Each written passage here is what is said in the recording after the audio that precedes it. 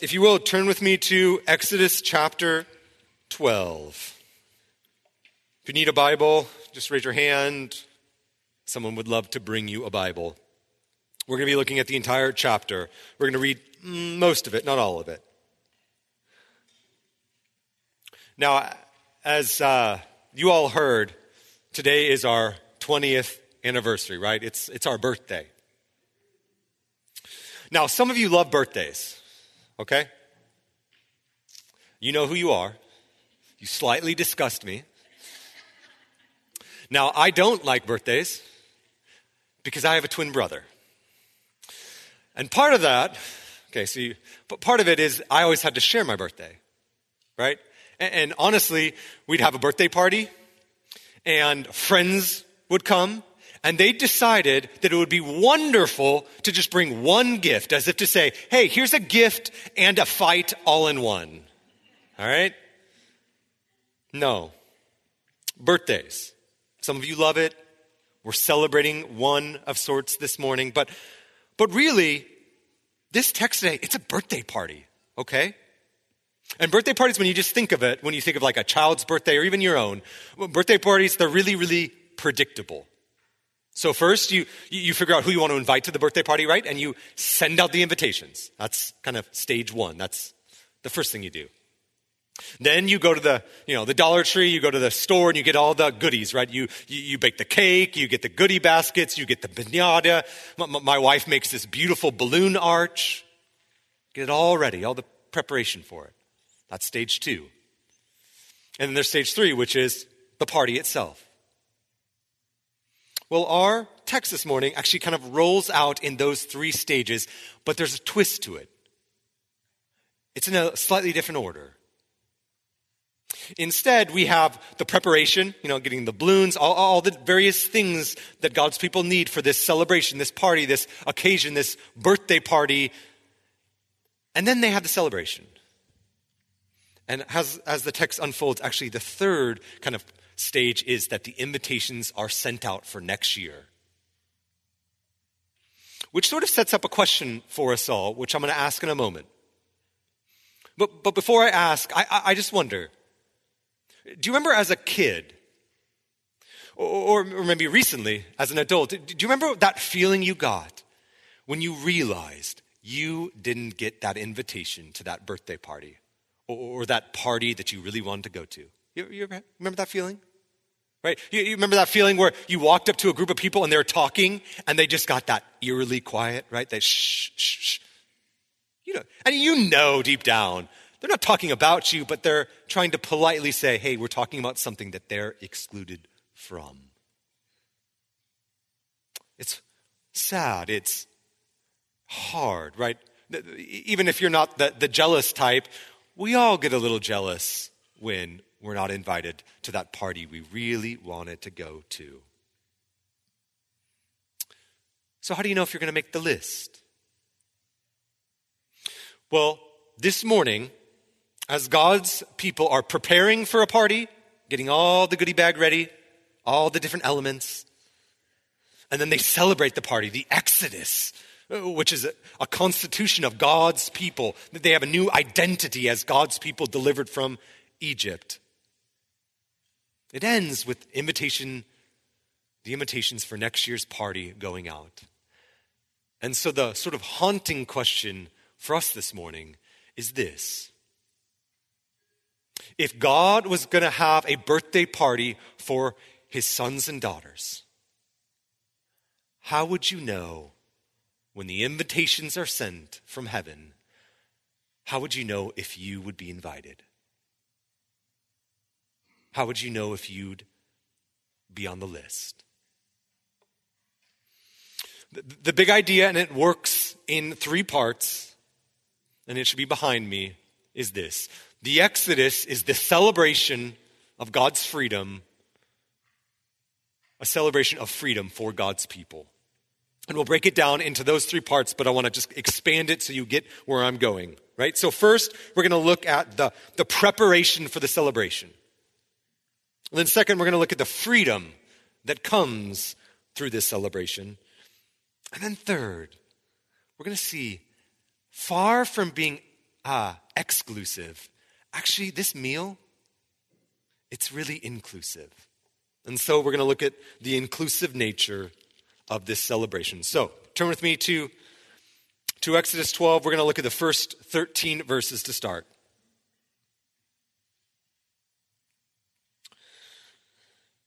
The Lord said to Moses and Aaron in the land of Egypt, "This month shall be for you the beginning of months. It shall be the first month of the year for you. Tell the whole congregation of Israel that on the 10th day of this month every man shall take a lamb according to their father's houses, a lamb for a household. And if the household is too small for a lamb, then he and his nearest neighbors shall take according to the number of persons, according to what each can you shall." Oh, I just butchered that. We're going to try this one more time.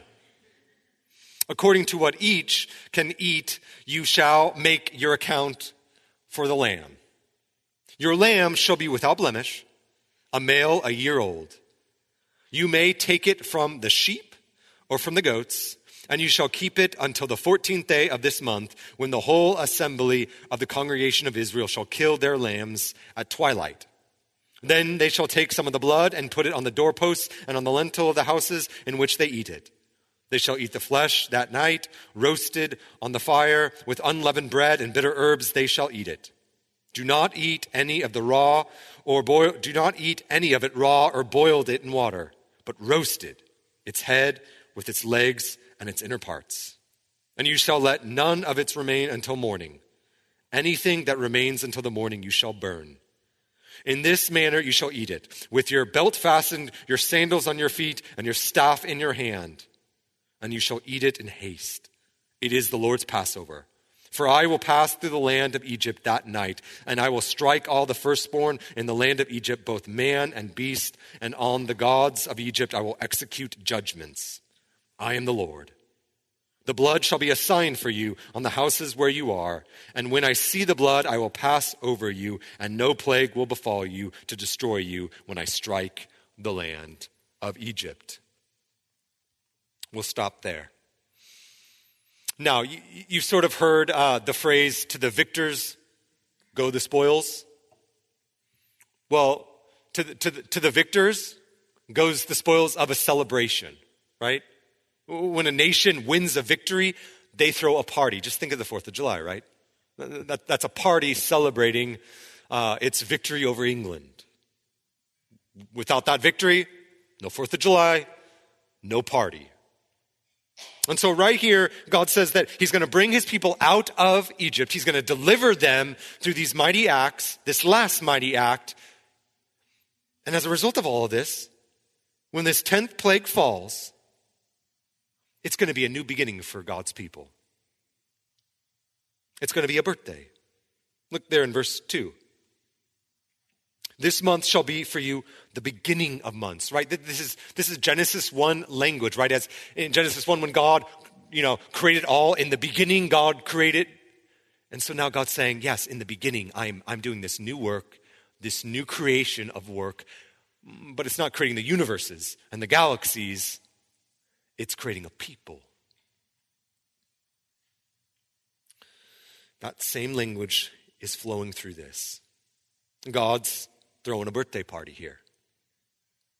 And he's saying, we're going to do this every year to remember what I've done for you. That's sort of Passover. It's a birthday party in a sense. It marks off when God constituted Israel as his people.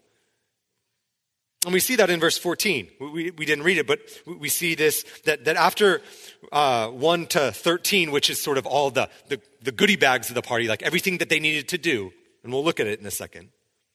But then in 14 through 20, it's explaining this party that they would do every year. And then in verses 21 to the end of 28, it's Moses telling his people, okay, we got to get it all ready. We got to prepare. We got to go to the Dollar Tree. But there in verse 14, you see this language of celebration. Verse 14 says, this shall be a day of a memorial for you. And then go down to verse 17. And you shall observe the feast of unleavened bread. For on this very day I brought your hosts out of the land of Egypt. Therefore, observe the day throughout your generations. So this Passover was actually part of a bigger feast, the Feast of Unleavened Bread, which is a whole week, which then would culminate in the Passover.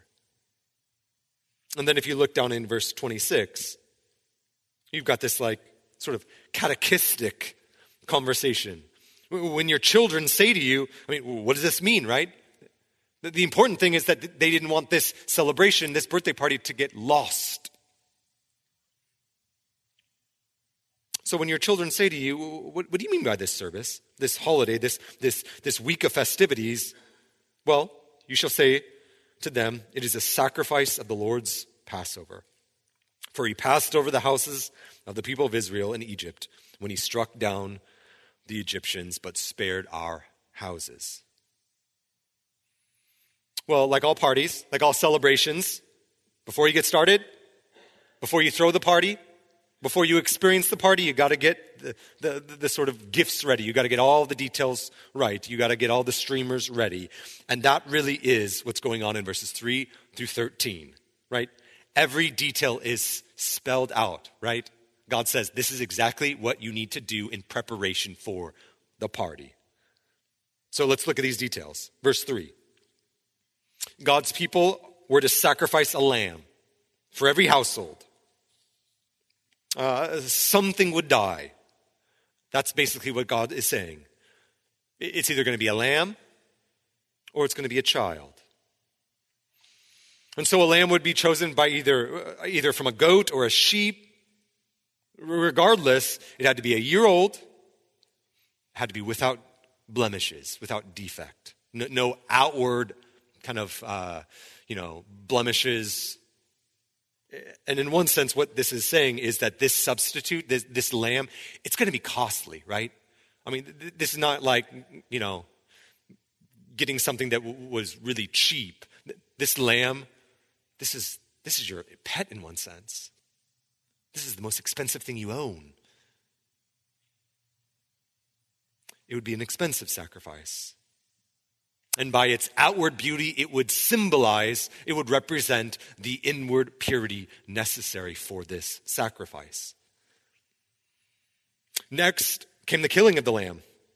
And did you notice that all the lambs would be killed at the same time, right? This is not just individuals saying, I individually, no. This is a communal event. This is the church, the assembly gathering together, doing this. It's a unifying act. They did it at the twilight on the 14th day of the month.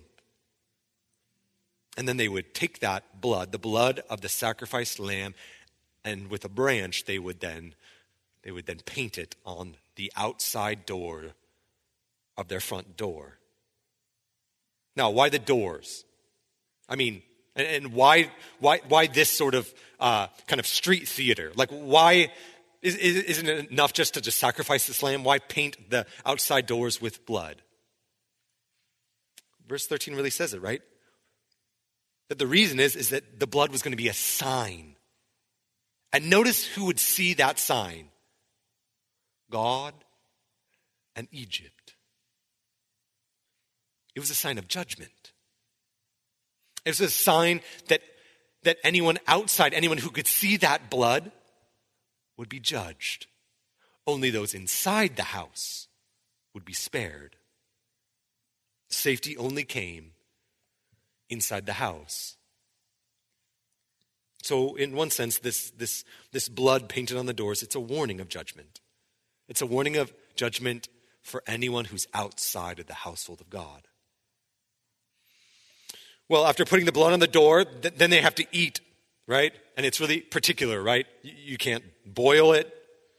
You got to roast it. And along with it, you had unleavened bread and bitter herbs. Now, why unleavened bread, right? Bread that doesn't have yeast, bread that doesn't have time to kind of rise. Well, because it wasn't just about the bread. It's what the bread represented. It was like a piece on a stage. It was supposed to point to a spiritual reality, which was they better be ready. At any moment, they're gone. So prepare. You don't even have time for the bread to rise.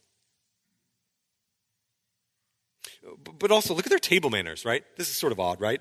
I mean, my mom went to manners school, and so all growing up, she would kind of rebuke us for our poor table manners, and these are some really bad table manners, aren't they? Right? They eat with their belts fastened, their staff in their hands, sandals on their feet. It's as if they're saying they are eating as the car is, on in the driveway. Some of you know what it's like on Thanksgiving when, you got this big meal, and the whole point of that big meal is that you want to be comfortable. So you loosen the belt a little bit to make room, or you put on those sweatpants, you put on the slippers, you get as comfortable as possible, and then you eat and you get firsts and seconds, and after every bite, you go, right? Everyone has an uncle during Thanksgiving that after every bite says, right? It's slightly annoying. If you don't know who that person is, it's probably because that's you.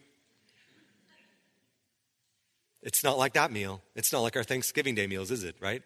This is a meal that was going to be fast. You had to have your feet on, your belt ready, your staff ready. You had to have everything ready because at any moment, you're scarfing this food down because at any moment, it's time to go. That's the elements, isn't it?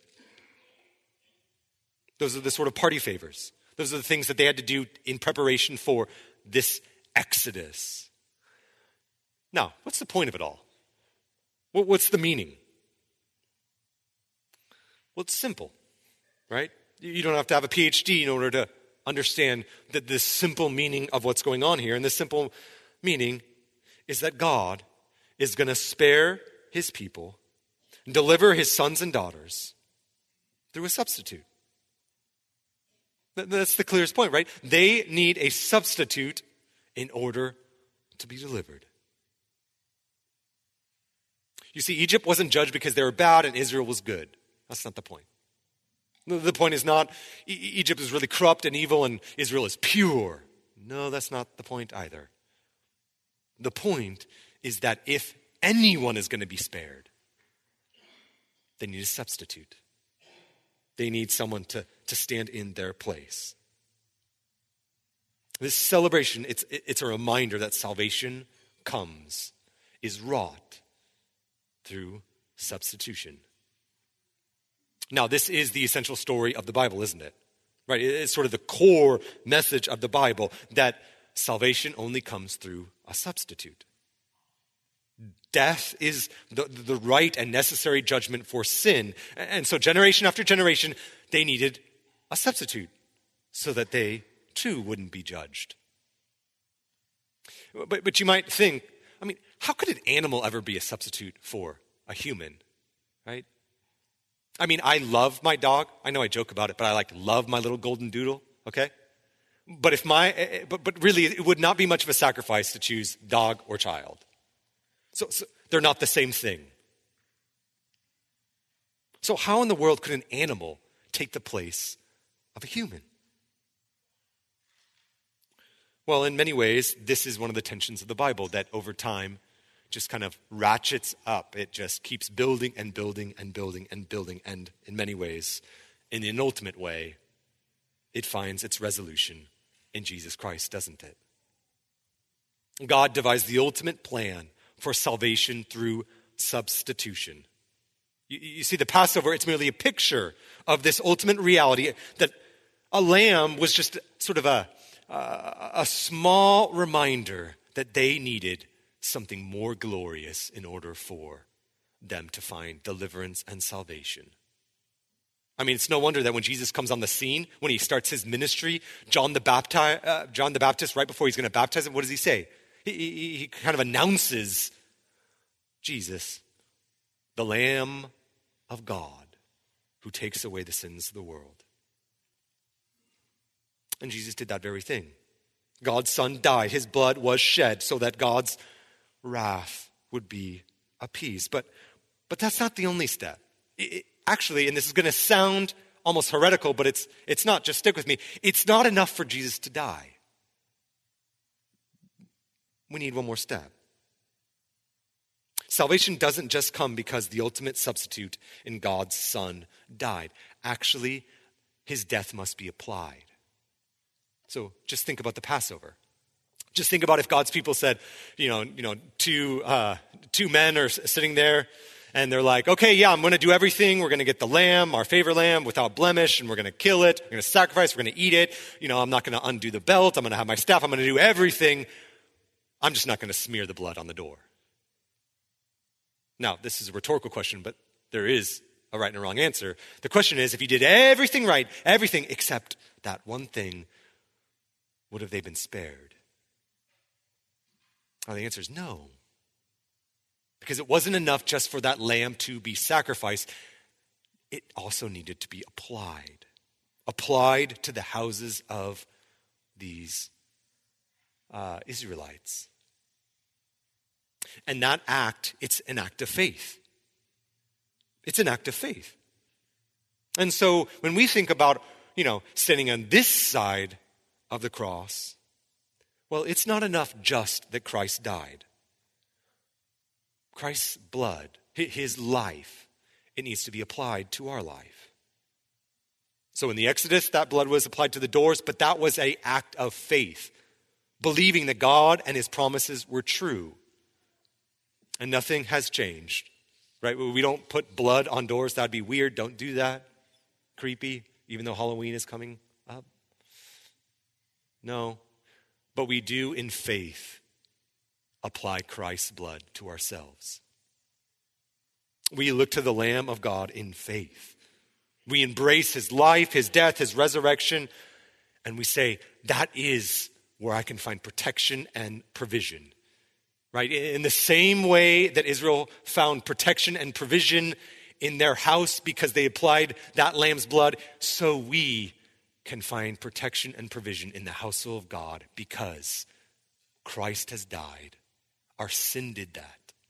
Our hands did that. And in faith, we apply his sacrifice to our lives. We say, I can't do it. My behavior isn't good enough. I can't be morally or ethically good enough. But I can in faith believe that Christ is the ultimate Lamb of God who takes away the sins of the world. Do you guys see why they were to celebrate this every year? To mark it off, right? To put a big red circle around it. To just stop, take some time off, and rest, and process. The Exodus was a monumental moment in the history of God's people. It was meant for them to reflect on the past so that they might worship in the present, which is what happens in verse 27, the end of this section, right? After Moses tells them this is exactly what we're going to do, they worshiped God. Now, how does the Passover relate to us? Well, the Passover was, for the Old Testament people of God, really what communion is to the New Testament people of God. Have you ever wondered why we don't celebrate Passover? Instead, we monthly celebrate communion. We take bread and wine and we celebrate not our deliverance from the Egyptians. We celebrate a greater deliverance, don't we? We celebrate and meditate on a greater deliverer, a better lamb. Yes, the backdrop of communion is the Passover. That's sort of the historic backdrop. There's an echo of the Passover even in communion. But in many ways, communion, it's fulfilled everything that the Passover was and its purpose. And so when we read the accounts of Jesus in the Last Supper, when he sort of instituted communion, it's interesting that all of the Passover elements are there, right? They're all there when you read them. But there's one missing. There's one thing missing, probably the most important thing missing on the table, and it is the lamb. And that's because there was no need for a lamb on the table because there was a lamb reclining with his disciples. Jesus himself is the Lamb of God. And so, communion in one sense is like a birthday party. It's a reminder of all that God has done in our life in delivering us from sin. And just like the Passover, which binds the people together because of that shared identity, that's what communion does. That's why we take it together, right? That's why you could never just have communion by yourself in that sense. It voids the beauty of it. No. Communion is about us together, being brought together through the blood of Jesus Christ. So that's the first part. That's the sort of details about this celebration, right? That's what verses 1 to 28 is all about. But now, second, and these are going to go faster.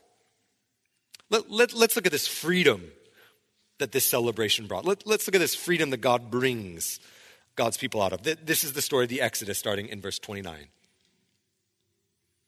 At midnight, the Lord struck down all the firstborns in the land of Egypt, from the firstborn of Pharaoh who sat on his throne to the firstborn of the captive who was in the dungeon, and all the firstborn of all the livestock, right? From greatest to least, and everyone in between. And Pharaoh rose up in the night, he and all his servants and all the Egyptians, and there was a great cry in Egypt, for there was not a house where someone was not dead. Then he summoned Moses and Aaron by night and said, "Up, go out from among my people, both you and the people of Israel, and go, serve the Lord as you have said. Take your flocks and your herds as you have said, and be gone, and bless me also." The Egyptians were urgent with the people to send them out of the land in haste, for they said, "We shall all be dead." So the people took their dough before it was leavened, their kneading bowls being bound up in their cloaks on their shoulders. The people of Israel had also done as Moses told them, for they had asked the Egyptians for silver, gold, jewelry, and for clothing. And the Lord had given the people favor in the sight of Egypt, so that they let them have what they asked. Thus they plundered the Egyptians. And the people of Israel journeyed from Ramses to Succoth, about 600,000 men on foot, beside women and children. A mixed multitude also went up with them, and very much livestock, both flocks and herds. And they baked unleavened cakes of dough that they had brought out of Egypt, for it was not leavened, because they were thrust out of Egypt and could not wait, nor had they prepared any provisions for themselves. The time that the people of Israel lived in Egypt was 430 years. At the end of 430 years, on that very day, all the hosts of the Lord went up out from the land of Egypt. It was a night of watching by the Lord to bring them out to the land of Egypt, so that the same night is a night of watching kept to the Lord by all the people of Israel throughout their generations. We'll stop there. So here in verse 29, we have the last of the 10 plagues, and it drops. It falls. The last and final and worse plague falls. And as a result, we read, you notice that they just flee in haste, right? They flee having plundered the Egyptians, and they leave from Ramses to Succoth, right? They leave Egypt. And notice they don't leave sort of like dogs. They don't leave like on their knees. I mean, they leave marching out the front door of Egypt, right? God's people have been exalted in this Exodus, and Egypt has been humiliated. We see there in verse 37 that there's a great number who left, right? 600,000 men beside women and children. They leave with their goods, their possessions, livestock, pockets full of jewelry and bread, and they march out of town, right? It really is a beautiful imagery of blessing, isn't it? Pilgrims marching towards God and his promises. But one thing that's interesting here, one thing that as the sort of narrative builds its way up, as it comes to its crescendo in this last plague, did you notice how short it talks about the 10th plague? I mean, go ahead and count them. No math major, that's 3 verses. And then if you just quickly look back at all of the rest of the plagues, you'll notice that actually this is the shortest description of any of the plagues. You'd think that this would be one of the greatest, right? As it's all building, and yet it's as if the author Moses is saying, I don't even need to describe it. This is a foregone conclusion. God's promises have come to bear. And really, when you look at verses 40 to 42, but it runs throughout this entire section, right? It keeps pointing back to God said he did. God said he did. God said he did. He said that you'd plunder. He said that you'd have favor. You had favor. You had joy, right? He said that you'd come out, and now you're out. It's this constant theme of God's promises being fulfilled in this Exodus. They were God's people. And now, as they leave, they needed to act like God's people. I kind of briefly went through it. I read it, but did you notice that they actually have unleavened bread in their pockets? It says it twice. Now, I don't think that's like granola bars, right, for the march, right? I'm sure that, they had it because that's all they had. But all these elements, right, all these goodies, like they point to something greater. And so what this unleavened bread, it's pointing to something greater. It's pointing to the reality that they're freed. They are God's people. God determined it. It was his choice that this favor fell on them. Start acting like it, right? It's how the New Testament interprets the Passover. You ever noticed? It's interesting, but Paul, in 1 Corinthians 5, Paul picks up on this imagery of unleavened bread and the Passover and applies it to the church in Corinth. Now, if you remember, and I preached that book a couple years ago, but the church in Corinth is a mess, right? Like we laugh and we're like, oh, church is a mess, right? That church is a mess, all right? I mean, they're gathering and getting drunk on communion wine, okay? So it gets bad, but it hasn't gotten that bad, right? And in 1 Corinthians 15, there's a man who is having an illicit affair with his mother-in-law, which is bad now. You just can't imagine 2,000 years ago how bad that would be. And so that's the sort of context of 1 Corinthians 5. And then Paul reaches back into the Passover, into Exodus 12, and takes it and applies it to that situation. Verse 6, 1 Corinthians 5. He says, you're boasting, right? This church isn't doing anything. They're just letting this happen. Your boasting is not good. Do you not know that a little leaven leavens the whole lump? Right? Yeast, it just permeates through a whole loaf. It contaminates a loaf. Verse 7. Cleanse out the old leaven, that you may be a new lump, as you really are unleavened. In other words, God's people, as they marched out of Egypt, they didn't have unleavened bread just because, in case they were grumbling and hungry. It served that purpose, I'm certain. But the reason was, it was a reminder, a sign that they were not leavened. They are unleavened people. They are distinct. They are God's people. So act like it. That was their true identity. They were to be distinct as a forgiven people, marching towards God and his promises. Paul writes right after this, right? He then grounds this and he says, for Christ our Passover lamb has been sacrificed. Verse 8, let us therefore celebrate the festival. Now, how do we celebrate the festival? Not with the old leaven of Egypt, that old leaven of malice and evil. No. It's with the unleavened bread of sincerity and truth. So the Passover back then, and even communion now as we celebrate it today, it's not just a celebration of our freedom, though it is that. It functions like that.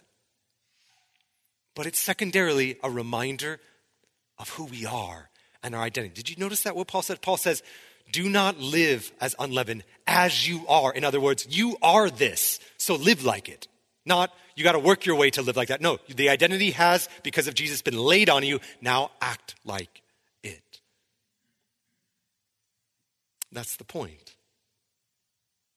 So friends, even in the Passover, there's a reminder to us, a reminder to live in light of who we are, a distinct people, to not go back to malice and evil, but to actually live as God's people in light of who God is, in light of his promises, in light of who he displays us to be, in light of his call upon our lives to live holy lives, here's a reminder that we are to live as we truly are. We have been forgiven, so don't be shackled by sin. Live in light of that freedom. And I think it's also a reminder that we need to do this together, right?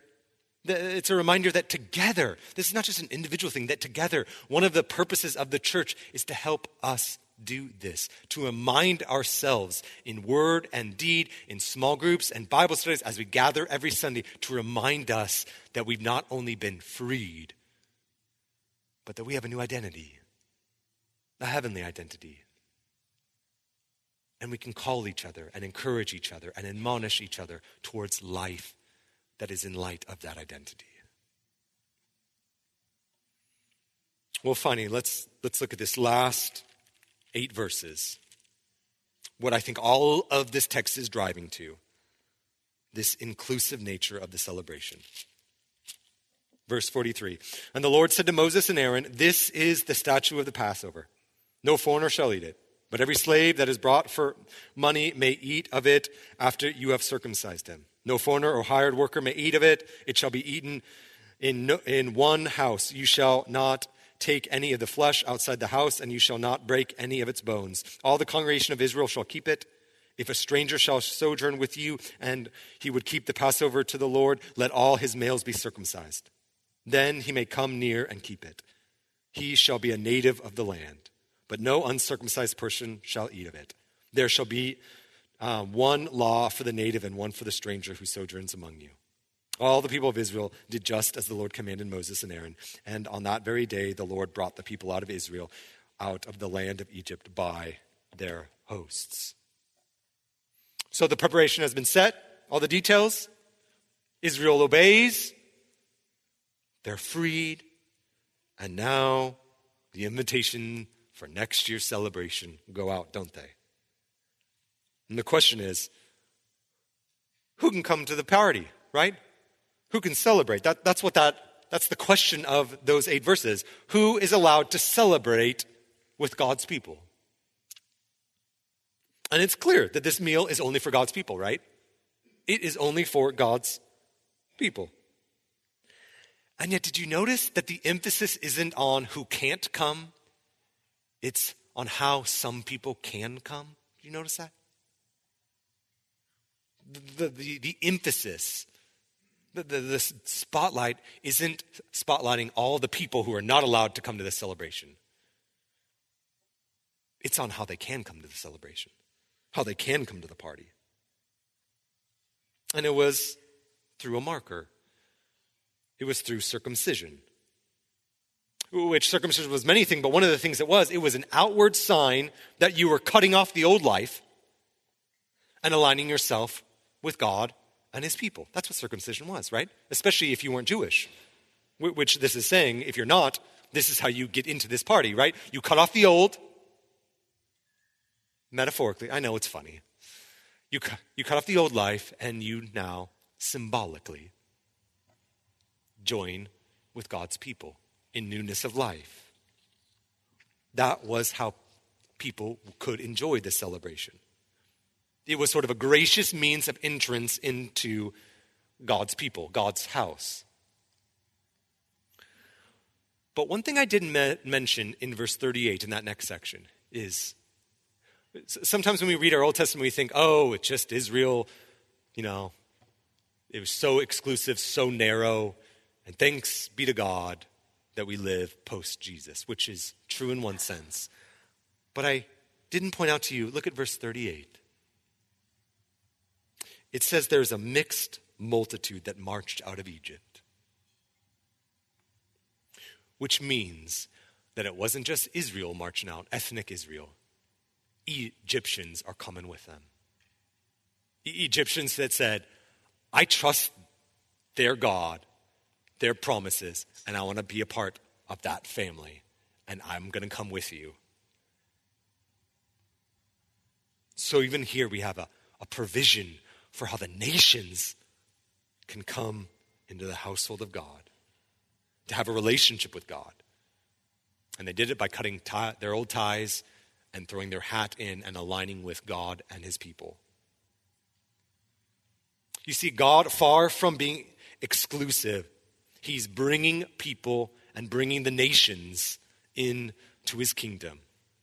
Here's a glimmer of the blessing of the nations. But it's also changed, hasn't it? We don't do circumcision anymore.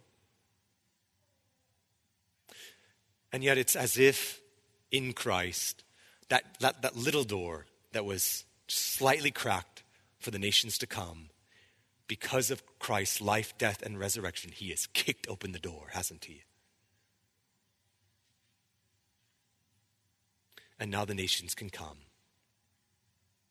In light of Christ, that invitation, it isn't just a small invitation. It's not an exclusive invitation. It is inclusive of all of the nations. It doesn't matter your background. If you grew up in church, didn't grow up in church, it doesn't matter what you did or what you wish you would have done.